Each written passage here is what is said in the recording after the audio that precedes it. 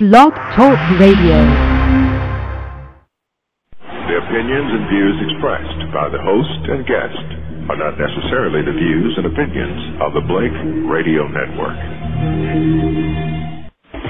Broadcasting to the world. BlakeRadio.com. Music for your mind, body, and soul. Talk radio at its best. You're listening to Rainbow Soul.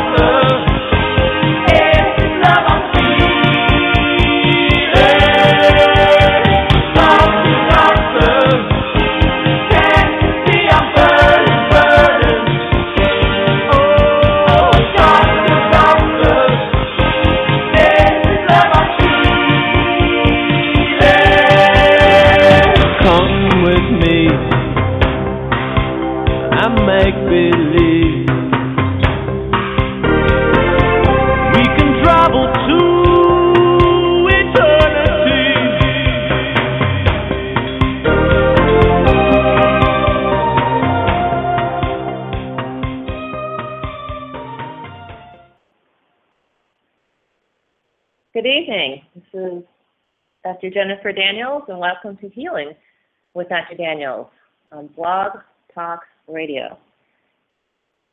Actually, Blake Radio, Rainbow Soul. And tonight's topic is absolutely fascinating, not only to, of course, patients, but to doctors too. This is a big story that hit the Doctor Newswire and just generated incredible interest. In fact, it's one of the top 10 most searched articles. And so, what's the topic? Today, the topic is dozens of drugs recalled. Not okay in the UK, but okay in the US. So these drugs are recalled by the European Union due to flawed research. In other words, it was determined that the research presented to get these drugs approved for use was not valid. But the FDA took a look at the same situation and said, no problem. Leave the drugs on the market in the United States. So I'm going to review with you what the issue is, how it was revealed to doctors, and what was concealed. Then we're going to talk about the drugs that are affected and what this really means. Does this really mean that drugs are safer in the UK and more dangerous in the US or not? So what's really going on here? And that's what we're going to do. We're going to get to the bottom of this. So their facts, my interpretation. So I'll let you know when we get to the my opinion part instead of the their facts part. So we're going to start with their facts. So suspend dozens of drugs based on flawed studies, EMA says. Now the EMA is more or less the equivalent of the FDA, but this is in the European Union. And so a committee of the European Medicines Agency has recommended suspending the sale of roughly 4 dozen generics for conditions such as diabetes, depression, hypertension, because their approvals were based on flawed clinical studies conducted in India, the agency announced today. The U.S. Food and Drug Administration has not yet taken action on the issue. So, clinical studies were conducted in India, and they were flawed. Now, if you check out the FDA orphan drug protocols, and if you check out the sites discussing research in the United States and how U.S. drugs are approved, it is a routine practice to conduct research in places like India in order to get the needed results and outcomes. But let's continue. Familiar names on the list include candesartan, danazepam, esomeprazole, and metformin. The list extends more than 120 pages because the drugs are marketed individually in many European nations in various dosages and therefore appear over and over, which is true. I looked at the list and some drugs appear, 10, 20 times. Abbott Laboratories, Actavis, Dr. Reddy's Laboratories, Mylan Pharmaceuticals, Sandoz, and Takeda Pharmaceuticals are some of the many manufacturers involved. The recommendation to suspend drugs would apply across the entire European Union. Drug regulators in France, Germany, Belgium, and Luxembourg have already acted to stop the sale of 25 drugs. The clinical studies in question were conducted by GVK Biosciences, a contracted research organization in Hyderabad, India. This is a common practice, by the way. Many drug companies do not do their own research. They subcontract it out to research organizations such as GVK in Hyderabad, India, and of course you'll see why. The recommendations of the European Medical Association Committee for Medicinal Products for Human Use to suspend the drugs was based on a French inspection of GVK that revealed data manipulations of electrocardiograms during the conduct of some studies of generic medicines. Apparently, over the course of at least 5 years, the systematic and prolonged nature of these manipulations and the number of staff involved cast doubt on the integrity of the trial methodology and the reliability of the data generated, said EMA. Now, I'm going to put this in English for you. Reliability means, is the data true? Can you rely on it? And so if you cannot rely on the data, then that means the data would be false. Okay, so I'm just going to put this in English for you. However, there is no evidence of harm or lack of effectiveness linked to the conduct of studies by GVK Biosciences. Now, obviously, if you're manipulating EKG data, and EKGs or electrocardiograms are a way of detecting whether or not the heart is affected by drugs. This is kind of talking out both sides of your mouth, which is basically this data, which is designed to detect heart damage from the drug, was possibly fake, and nevertheless, there's no evidence of any damage or harm from these actions. All right. So this is obviously written by a politician. No problem.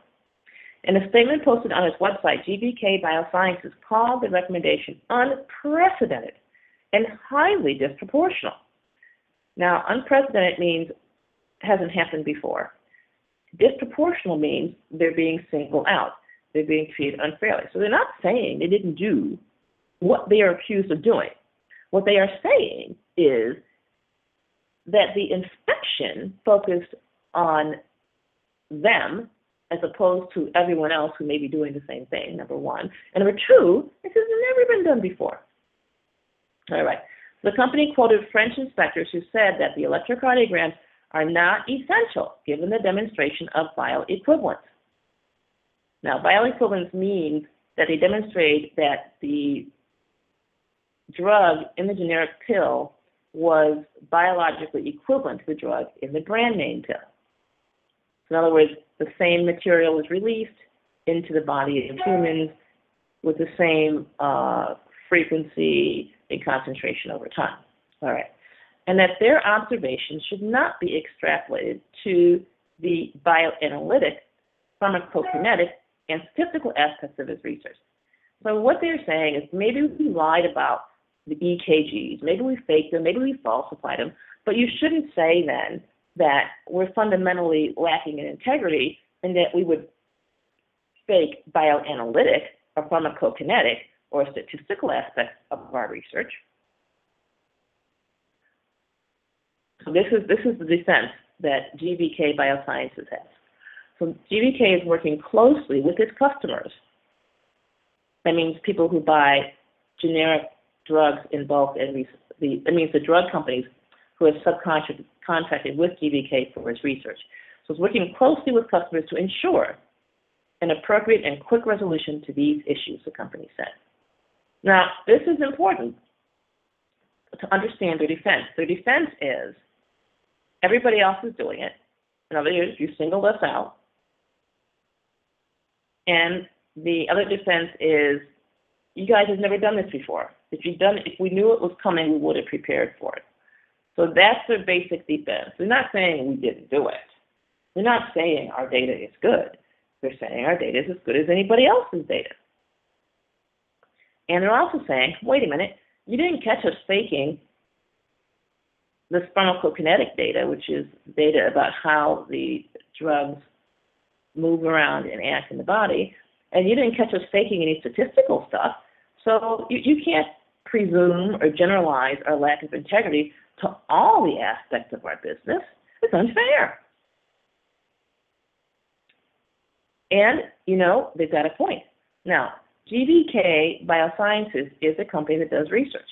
And so if a government body can come in and inspect it and say, what irregularities in a few of your drugs or in your basic procedures, so we're going to invalidate all of what you've done on all of your drugs.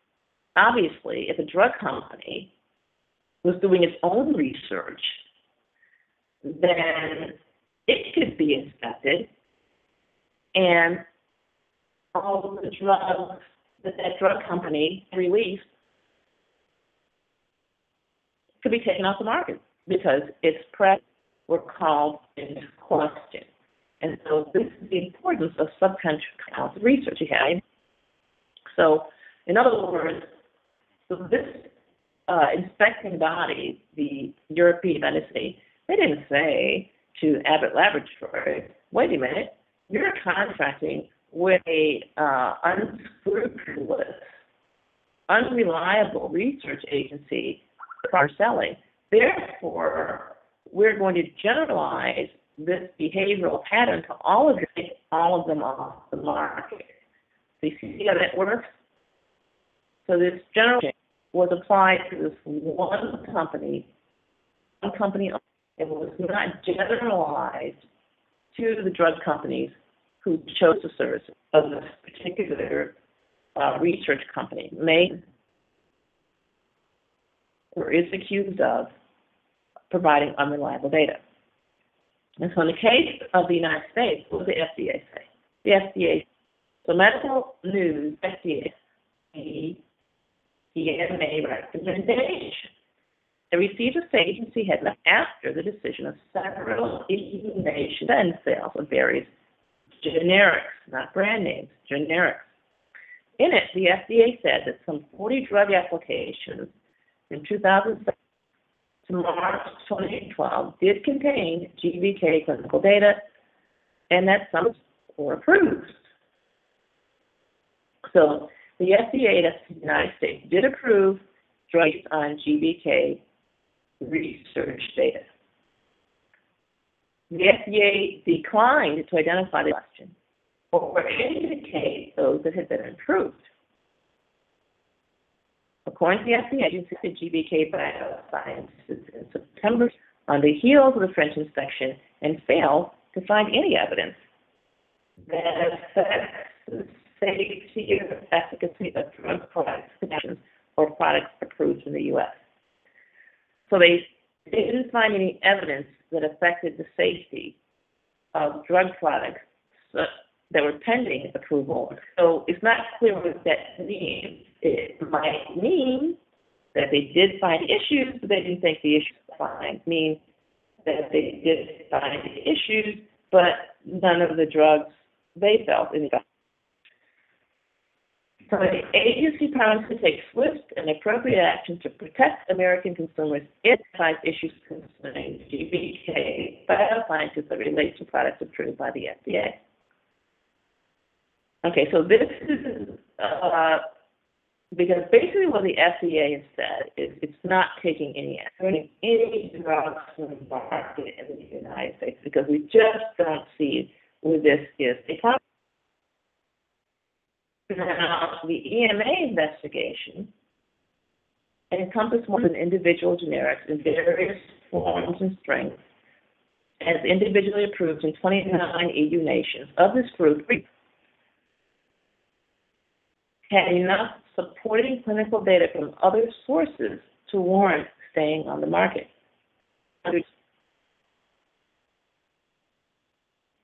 And there were various or repetitions of the core of 48 drugs that should be suspended, the EMA says. However, making for drugs that are critically important because there are no alternatives to meet patients' needs. So that's the story, and they're sticking to it. This is the crux of the problem. Let's take a look at some of these drugs. Interesting.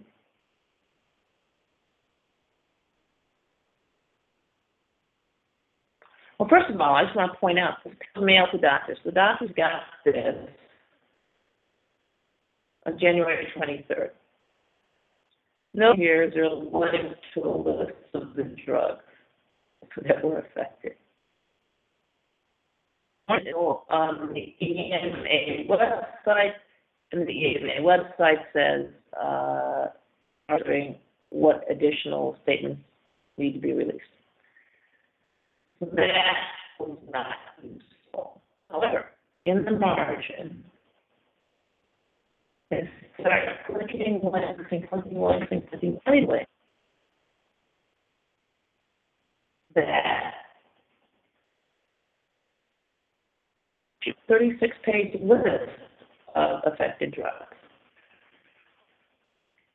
So let's take a look at this list. The first one is, and these are generics, and so we're using generic names. Esomeprazole is otherwise known as Nexium is the little purple pill.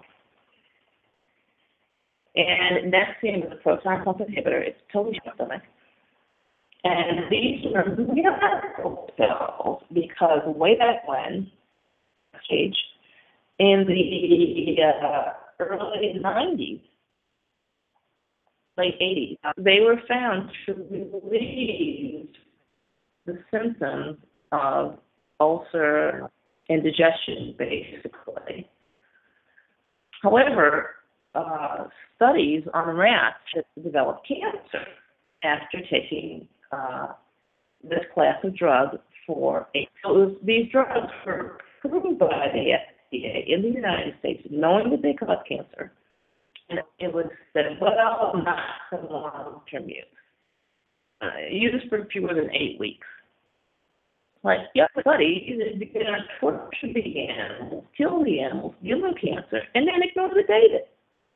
So after this happened, there was any kind of animal-based research because obviously the data wasn't being used to protect humans. So why do torture and murder these animals and then not even use the data? But I digress. So it has been found that there is an increase of cancer, especially esophageal cancer. And proton pump inhibitors stop acid production in the stomach, raise the pH, and push it through the alkaline environment in the stomach without being inhibited or restricted. And so it told out a very important part of the immune system. That it's on the market at all is, of course, quite. And so it was determined then that the generic of Nexium in its many forms would be removed from the European. What do you think of a brand name Nexium, which obviously is no longer under patent? Basically, Nexium has been given de facto means in practical matter, patent protection after the patent expiration. Let's take a look at another drug. Atacand. Oh boy, Atacand. A high blood pressure medication. I'm using Atacand because it's the brand name and one. The generic name is Candesartan. Now, Candesartan, overly good study, carries in practice. in the 90s. And my interest in who had really awesome insurance, a patient, yeah, but she had really awesome insurance. And she had high blood pressure, so she wanted to see the kidney specialist for high blood pressure. That if she wanted to see a kidney specialist, she would make sure that her high blood pressure never affected her kidneys. That was the thinking. And since she had excellent insurance, she could afford it, no problem. So he used blood pressure medicines to control her blood pressure, and she developed an incredible patient. And the phone would ring, she burst into tears. Somebody knocked on the door, she burst into tears. And this is somebody who was so incredibly upper middle class that there was absolutely nothing for her to fear from the knock on the door. I mean, everything was just taken care of. She had just a wonderful, wonderful life. So she comes into my office as a new patient, telling me this story about her wonderful, beautiful life and how things happened when she burst into tears. So I said to her, man, you must be on drugs. I said, just kidding. So, and sure enough, she was on this particular blood pressure drug, a package insert. I happened to have one. And I read it, and sure enough, it caused mental changes. It was responsible for her depression. We took her off the drug, and her weeping and crying away, she was able to enjoy her wonderful life. So, again, it's a blood pressure medication, and it's an ACE inhibitor, Candesartan. Market in the United States certainly as a brand name, and these generics are also still in the market. And the next one is Nebivolol. Now, Nebivolol is a beta blocker, and it's one that is used some in the United States, but not really much. So beta blockers are interesting drugs. Beta blockers blood pressure by causing the heart to beat less often and with less force. So it slows down the activity by sending messages sent from one another. Now, that is incredible. This is one that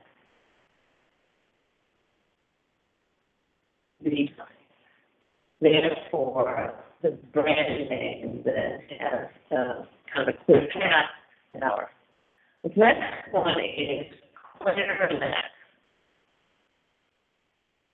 Now, while I was in practice in the 90s, and way back when you only had two allergies, either you could use Benadryl and the person would fall asleep, or you could zippy and hyper. And so Clarinex, when they came out on the market, was, oh my God, miracle drug. That could get rid of allergy symptoms and not cause drowsiness. And so this was the understanding. Not for this is desloratadine. And this is what it says. An allergy medication that contains lactose. Can you believe it? Lactose is a dairy that actually many people are allergic to.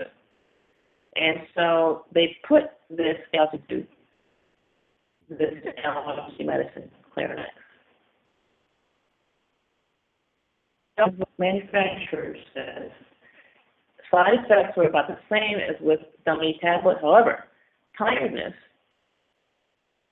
reported more often. Now, wait a minute. This is supposed to be a tablet that doesn't cause tiredness. And studies, it shows it causes tiredness. So it's really shocking that this drug is in it.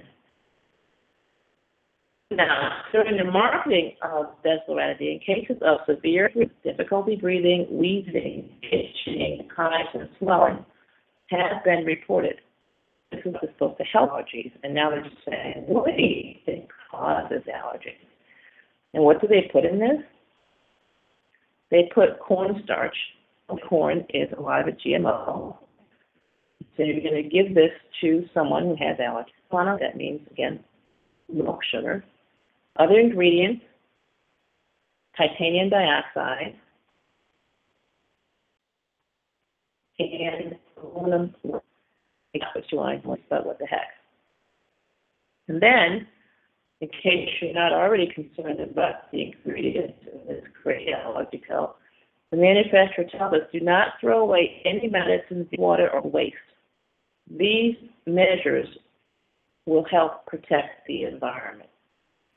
So this medicine that's supposed to help you with your allergies should not be thrown away via wastewater. You can't flush it down the toilet or in household waste. Don't have this. It can't be thrown away either of these two ways because it might hurt the environment. Tasty, really, really, it's amazing. It was that the generic equivalents of these drugs were not properly supported by studies.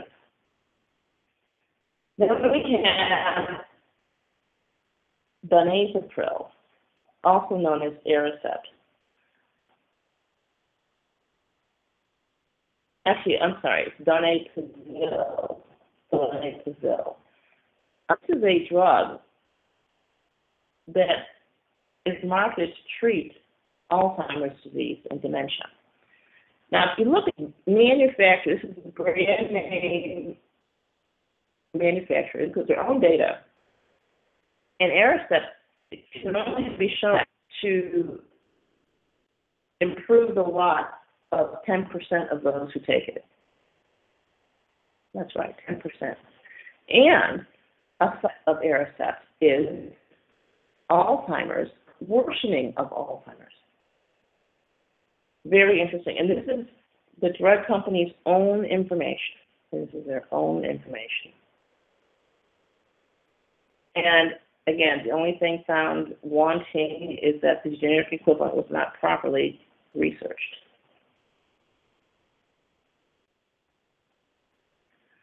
Next is Prandin. Prandin is a very popular, well, not very popular, it never really took off back when I was in practice.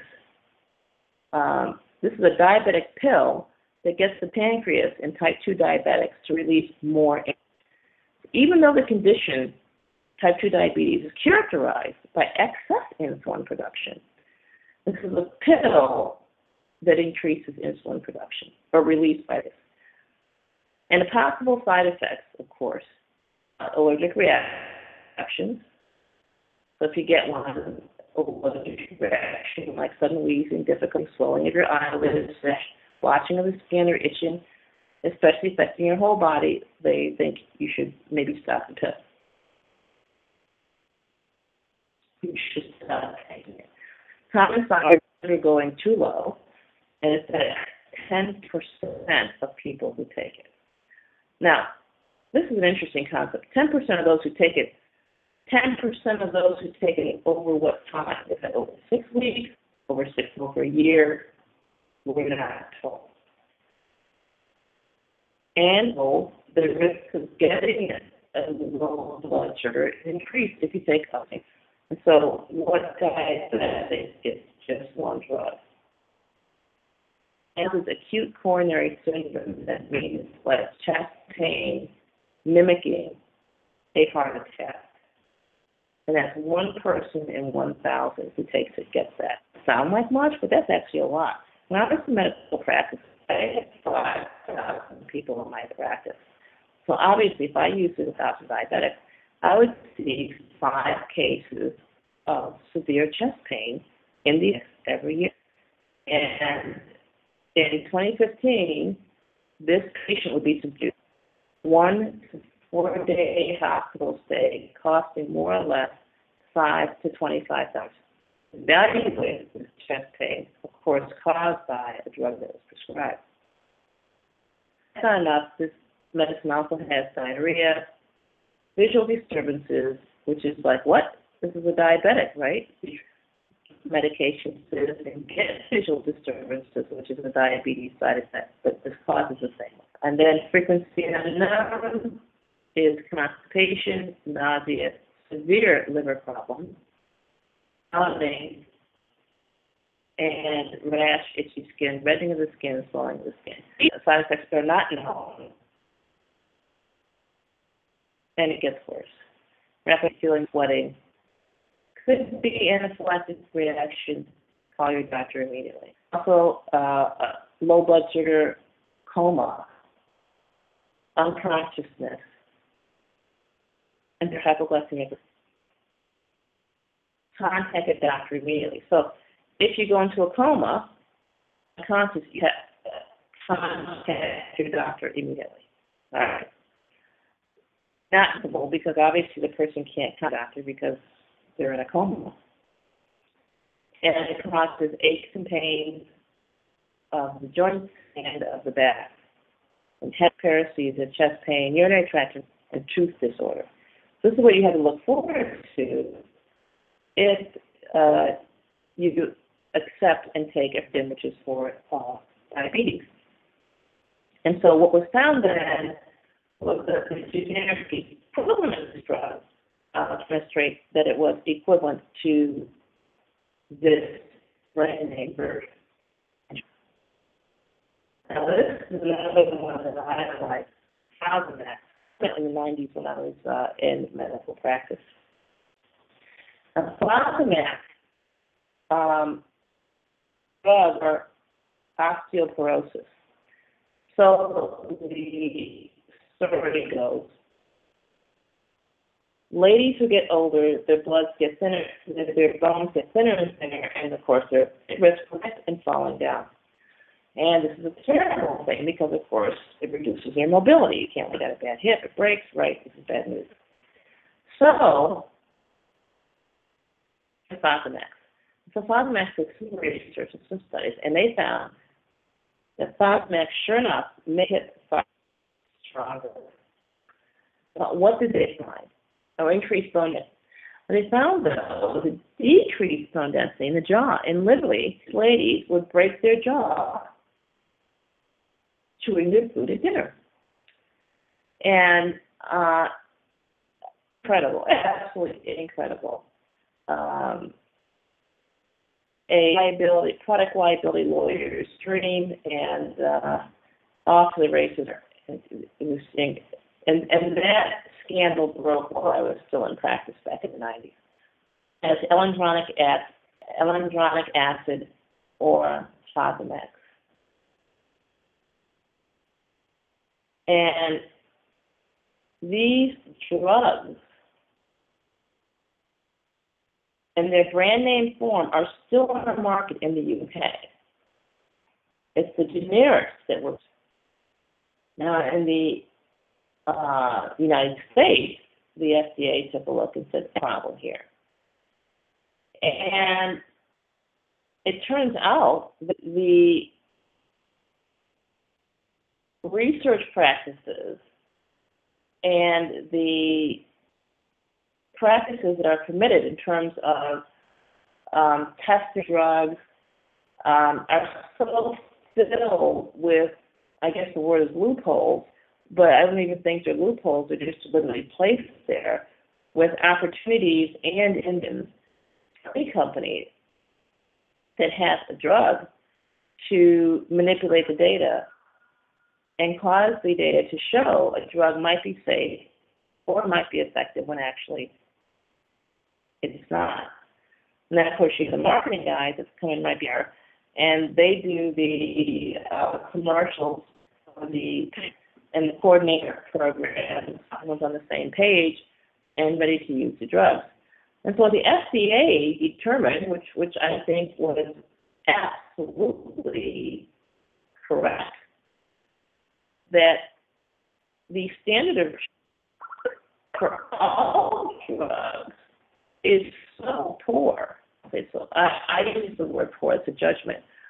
But the FDA's assessment was the standards employed did not substantially deviate from the standards that the FDA uses or permits in scientific studies. And so therefore, what the FDA does no additional hazards posed by allowing these to be marketed, even though the integrity level of the company conducting these research studies was called into question. And so if ever that had cheating on its mind was declared invalid, I think what the FDA is thinking that, well, we wouldn't have any medications. We can't have that, now can we? So, in a sense, the FDA was correct that the practices exhibited by this particular company were not especially egregious, meaning outstandingly bad or worse than the industry. And number two, these are less safe than the brand name drugs, which, as you are, they say in England, pretty dodgy. So what the FDA said, we refuse to get involved in the tool for brand name pharma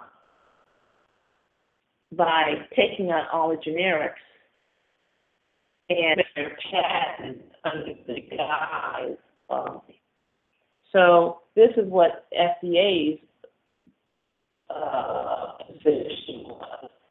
So I'm again giving it a try. Follow the EU's lead. What would have happened is simply the generic competition to these drugs would be removed. And you don't have any safer environment for patients to have brand name drugs that are off patent, a monopoly or closer to a monopoly. So my interpretation of this, and this is my interpretation, the European Union has allowed itself to be used as a tool to eliminate generic competition to brand name drugs. That is of this. So we have this 135-page list of all of these drugs, of course, that are being taken off the market. And so if these drugs are so bad, what about their brand name equivalents? Are their brand name equivalents that much safer? And you know, you have to ask that. And these various hazards. I mean, a drug's going to cause you to go into a coma, and after you go into a coma, you have to, you know, just kind of walk your mind through the logic of this. The moral of the story, of course, is protect lambs. In other words, any organization that allows these drugs to even be sold and simultaneously suppresses the free use of supplements, which is what the EU does, cannot seriously to take action on the basis of patient welfare. I always look for the backstory, which is who benefits. Who benefits from this action? And it's obvious it's limited to generic drugs, and the company selected or the company that does research exclusively for generic drugs. And so this is being used as a basis to basically create generic market. Companies go through the tedium of extending their patents and other, and it in no way makes the medical landscape at all safer for patients in the EU, because again, the brand equivalents remain. So this is the time we're going to pause. If people have questions, they can put their buttons there. And I'll answer questions. We're going to check the chat room. Oh, I should have been questions. People question call in line. 914-338-0695. And chat room, of course, is healingwithdrdaniel.chattango.com. I also want to let you go to VitalityCast.com and sign up for our mailing list so that you can get notices about our Valentine's Day sale, the Share the Love sale. So for Vitality Capsule lovers, the prices are so good that you'll be able to share them. Okay, so the questions in the chat room. If the supplier is at fault, not the distributors, one and the same. You know, this is always, I always had these questions about drug suppliers and distributors. We have this thing in, I'm from New York. When I say I'm from New York, I mean I practice medicine in New York.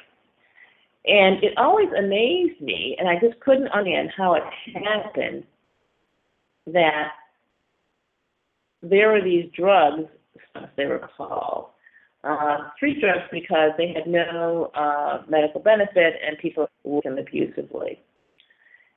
And these drugs were available somehow in large amounts, like, I don't know, milligram or by the ton. And so the pills were manufactured by drug companies. And so the question is, if this pill is illegal, in this case it was the speedball back then, in the old days, in the 70s, people would use uppers, and now they call it ADHD medications or Adderall. But back then it was speed, and it was illegal. And all these pills were legitimate drug companies. Why are legitimate drug companies? I mean, drug companies that manufacture drugs, prescribe it. So the question is, if this drug is illegal, then why is it illegal to produce it? How's the drug getting to the drug dealers in the street? Of course, as they can figure that out. And then, of course, I just knew that at some point, the medical school curriculum would address those issues.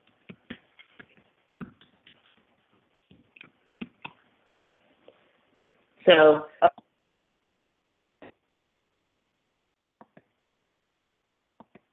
connection is terrible. Okay, so for those of you who find this connection is really awful, I have a recording on my app. I will be posting a much better quality recording.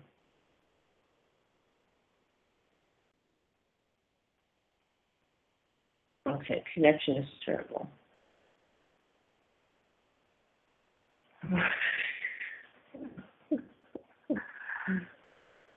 All right. Okay. So we have a discussion in the chat room.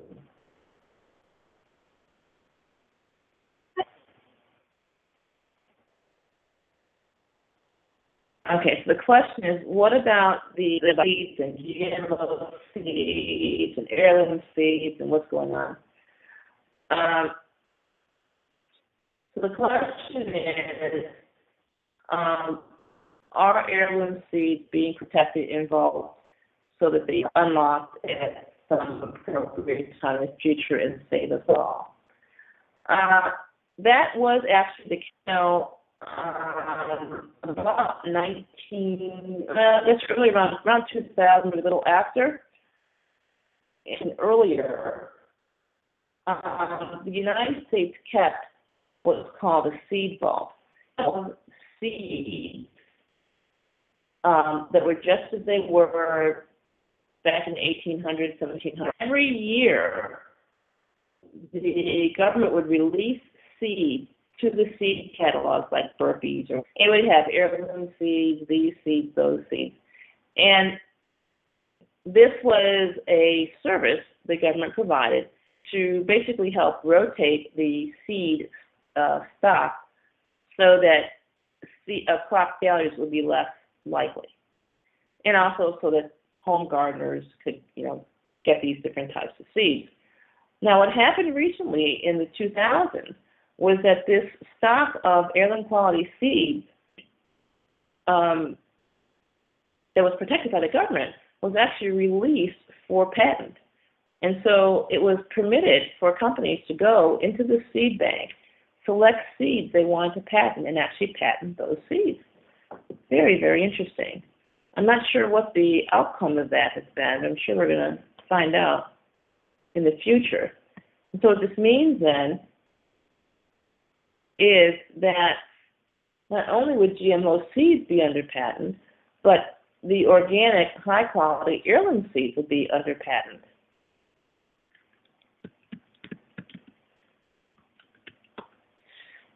And so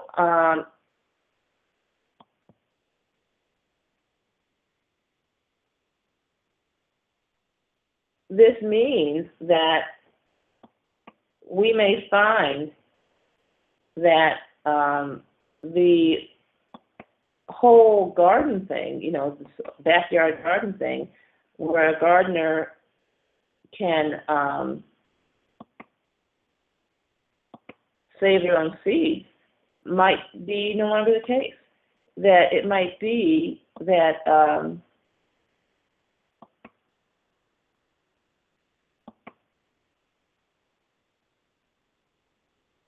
when you plant heirloom seeds or save heirloom seeds, you may be violating a patent.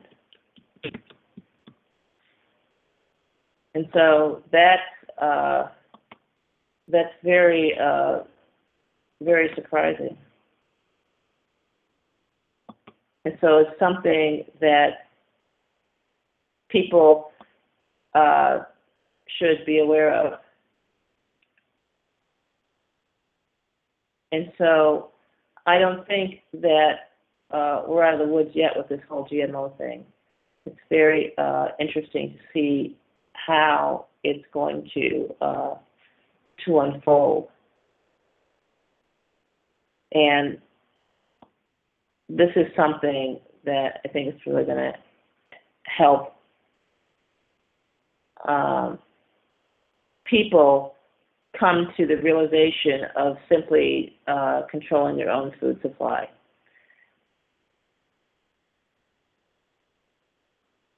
Okay, so we have a lot of conspiracy theorists in the chat room, and they've got a few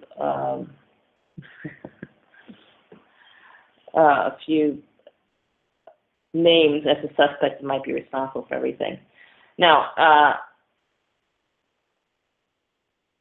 another person said, can you comment on city water and the drugs in city water? Okay. And it turns out that there's a lot of pharmaceutical drugs in city water.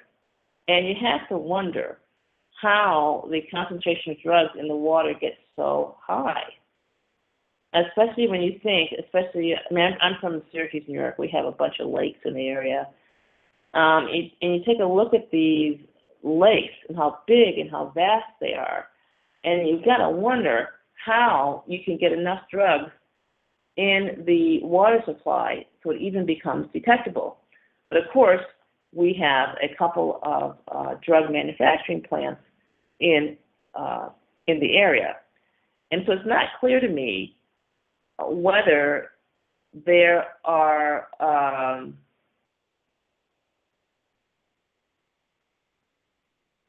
people flushing drugs in their toilet, or whether there's actually massive infusion of large amounts of drugs into the water supply. So it just seems to me that the amount of drugs in the water is rather large and can't really be accounted for by people flushing their toilets. And so that's another thing. But the answer to that, of course, is that tap water, no matter where you live in the United States, is not a health product, and drinking tap water is not a healthy maneuver for preserving your health. And so part of being drug-free is not drinking tap water.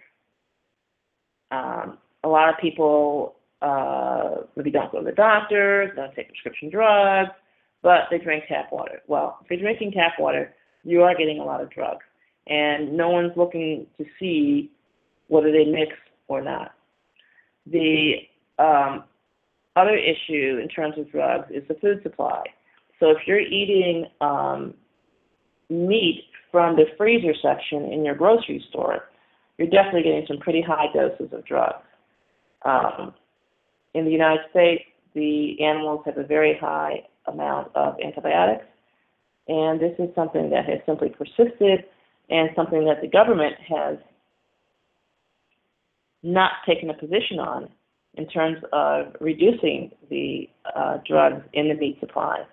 And so as a I won't say consumer, but as an individual, if you choose to eat meat, your best bet is to deal directly with farmers who don't use drugs. Because drugs, like the ones in the UK that are being debated, and the ones in the United States that are not being debated, are all something to be avoided. And so avoiding them requires a definite strategy because you're absolutely surrounded by drugs. Going to a doctor and getting a prescription is definitely over the top. I mean, that's serious drug use. But even without that, if all you do is drink tap water and eat meat out of the grocery store, then you're getting a pretty high dose of drugs. And as someone in the chat room said, you probably have a drug problem. Only the drug problem is with the drugs that you are being fed and that are being put in your system without your explicit knowledge or permission. But I'll mention what I got. I got this notice in my iPod. It said, by using this device, you consent to any and every condition we place on it. And so basically, by purchasing meat from the store, you are consenting to ingest any and all chemicals put in that meat. And so people need to be a little more discerning about what constitutes consent. And so apparently it constitutes consent if you purchase drug-filled meat from the store, then that constitutes your consent to consume those drugs.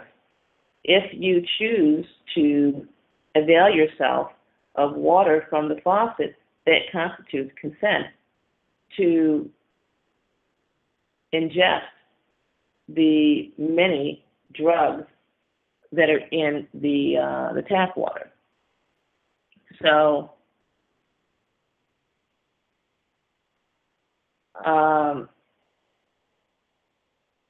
I think that we have to reevaluate what constitutes consent and move that consent line to participation. So if you participate in being drugged, then that's an implicit consent to drugging. So somebody asked, Dr. Gans, how can we really trust that any vitamin, minerals, or drugs we buy from vitamin stores or online are what they say they are, no matter what they say? That's a good question. So the answer here, the question here is for really trust. So I don't really think there's a place for really trust. The question is, if you want to buy supplements online, where should you buy this from? first place you should buy them from is from the supplement manufacturer himself. That is your best bet. So if you want to buy Weber Naturals B12, then go to the Weber Naturals site. And so that's what you should do. The first step is to buy the supplement from the entity that manufactures them. And so if someone is not the manufacturer, and if they're just passing off a drug as something that it's not, then they know it's going to be traced back to the manufacturer, not them. So you buy it from the person who has or would have the responsibility for it. So that's one way. So one way to pay attention to the quality of what you get online is to buy it from the manufacturer. The second way to control the quality of what you buy online is to buy it from a vitamin distributor. So again, the vitamin distributor is going to buy it directly from the manufacturer. I think the most dicey ways to buy supplements is from an entity that's not the manufacturer and not a distributor. So in other words, if you buy, say, from Vitacost, Vitacost is a place that sells all kinds of supplements, and they even private label their own. So that's going to be a better place to buy them than, say, eBay, for example. So you want to buy from a place that generally carries supplements. And if you get a bad supplement, they're more likely to either discontinue that supplement or take some type of action to correct the systemic problem, and or just not have the problem at all. So that would be the best way to guarantee or safeguard the quality online. And of course, what I like to recommend you do whenever possible is to buy the whole herb. If you buy the whole herb, then you can recognize it just by looking at it, by taking a pinch of it, giving it a chew, and so you actually audit and identify it rather than relying on any second or third party. That's always a bad thing to do. And nowadays, there's just so much going on out there that you really can't, you just can't do that. It's not reliable. So with Vitality Capsules, of course, I am the manufacturer, so that's easy. And they are made only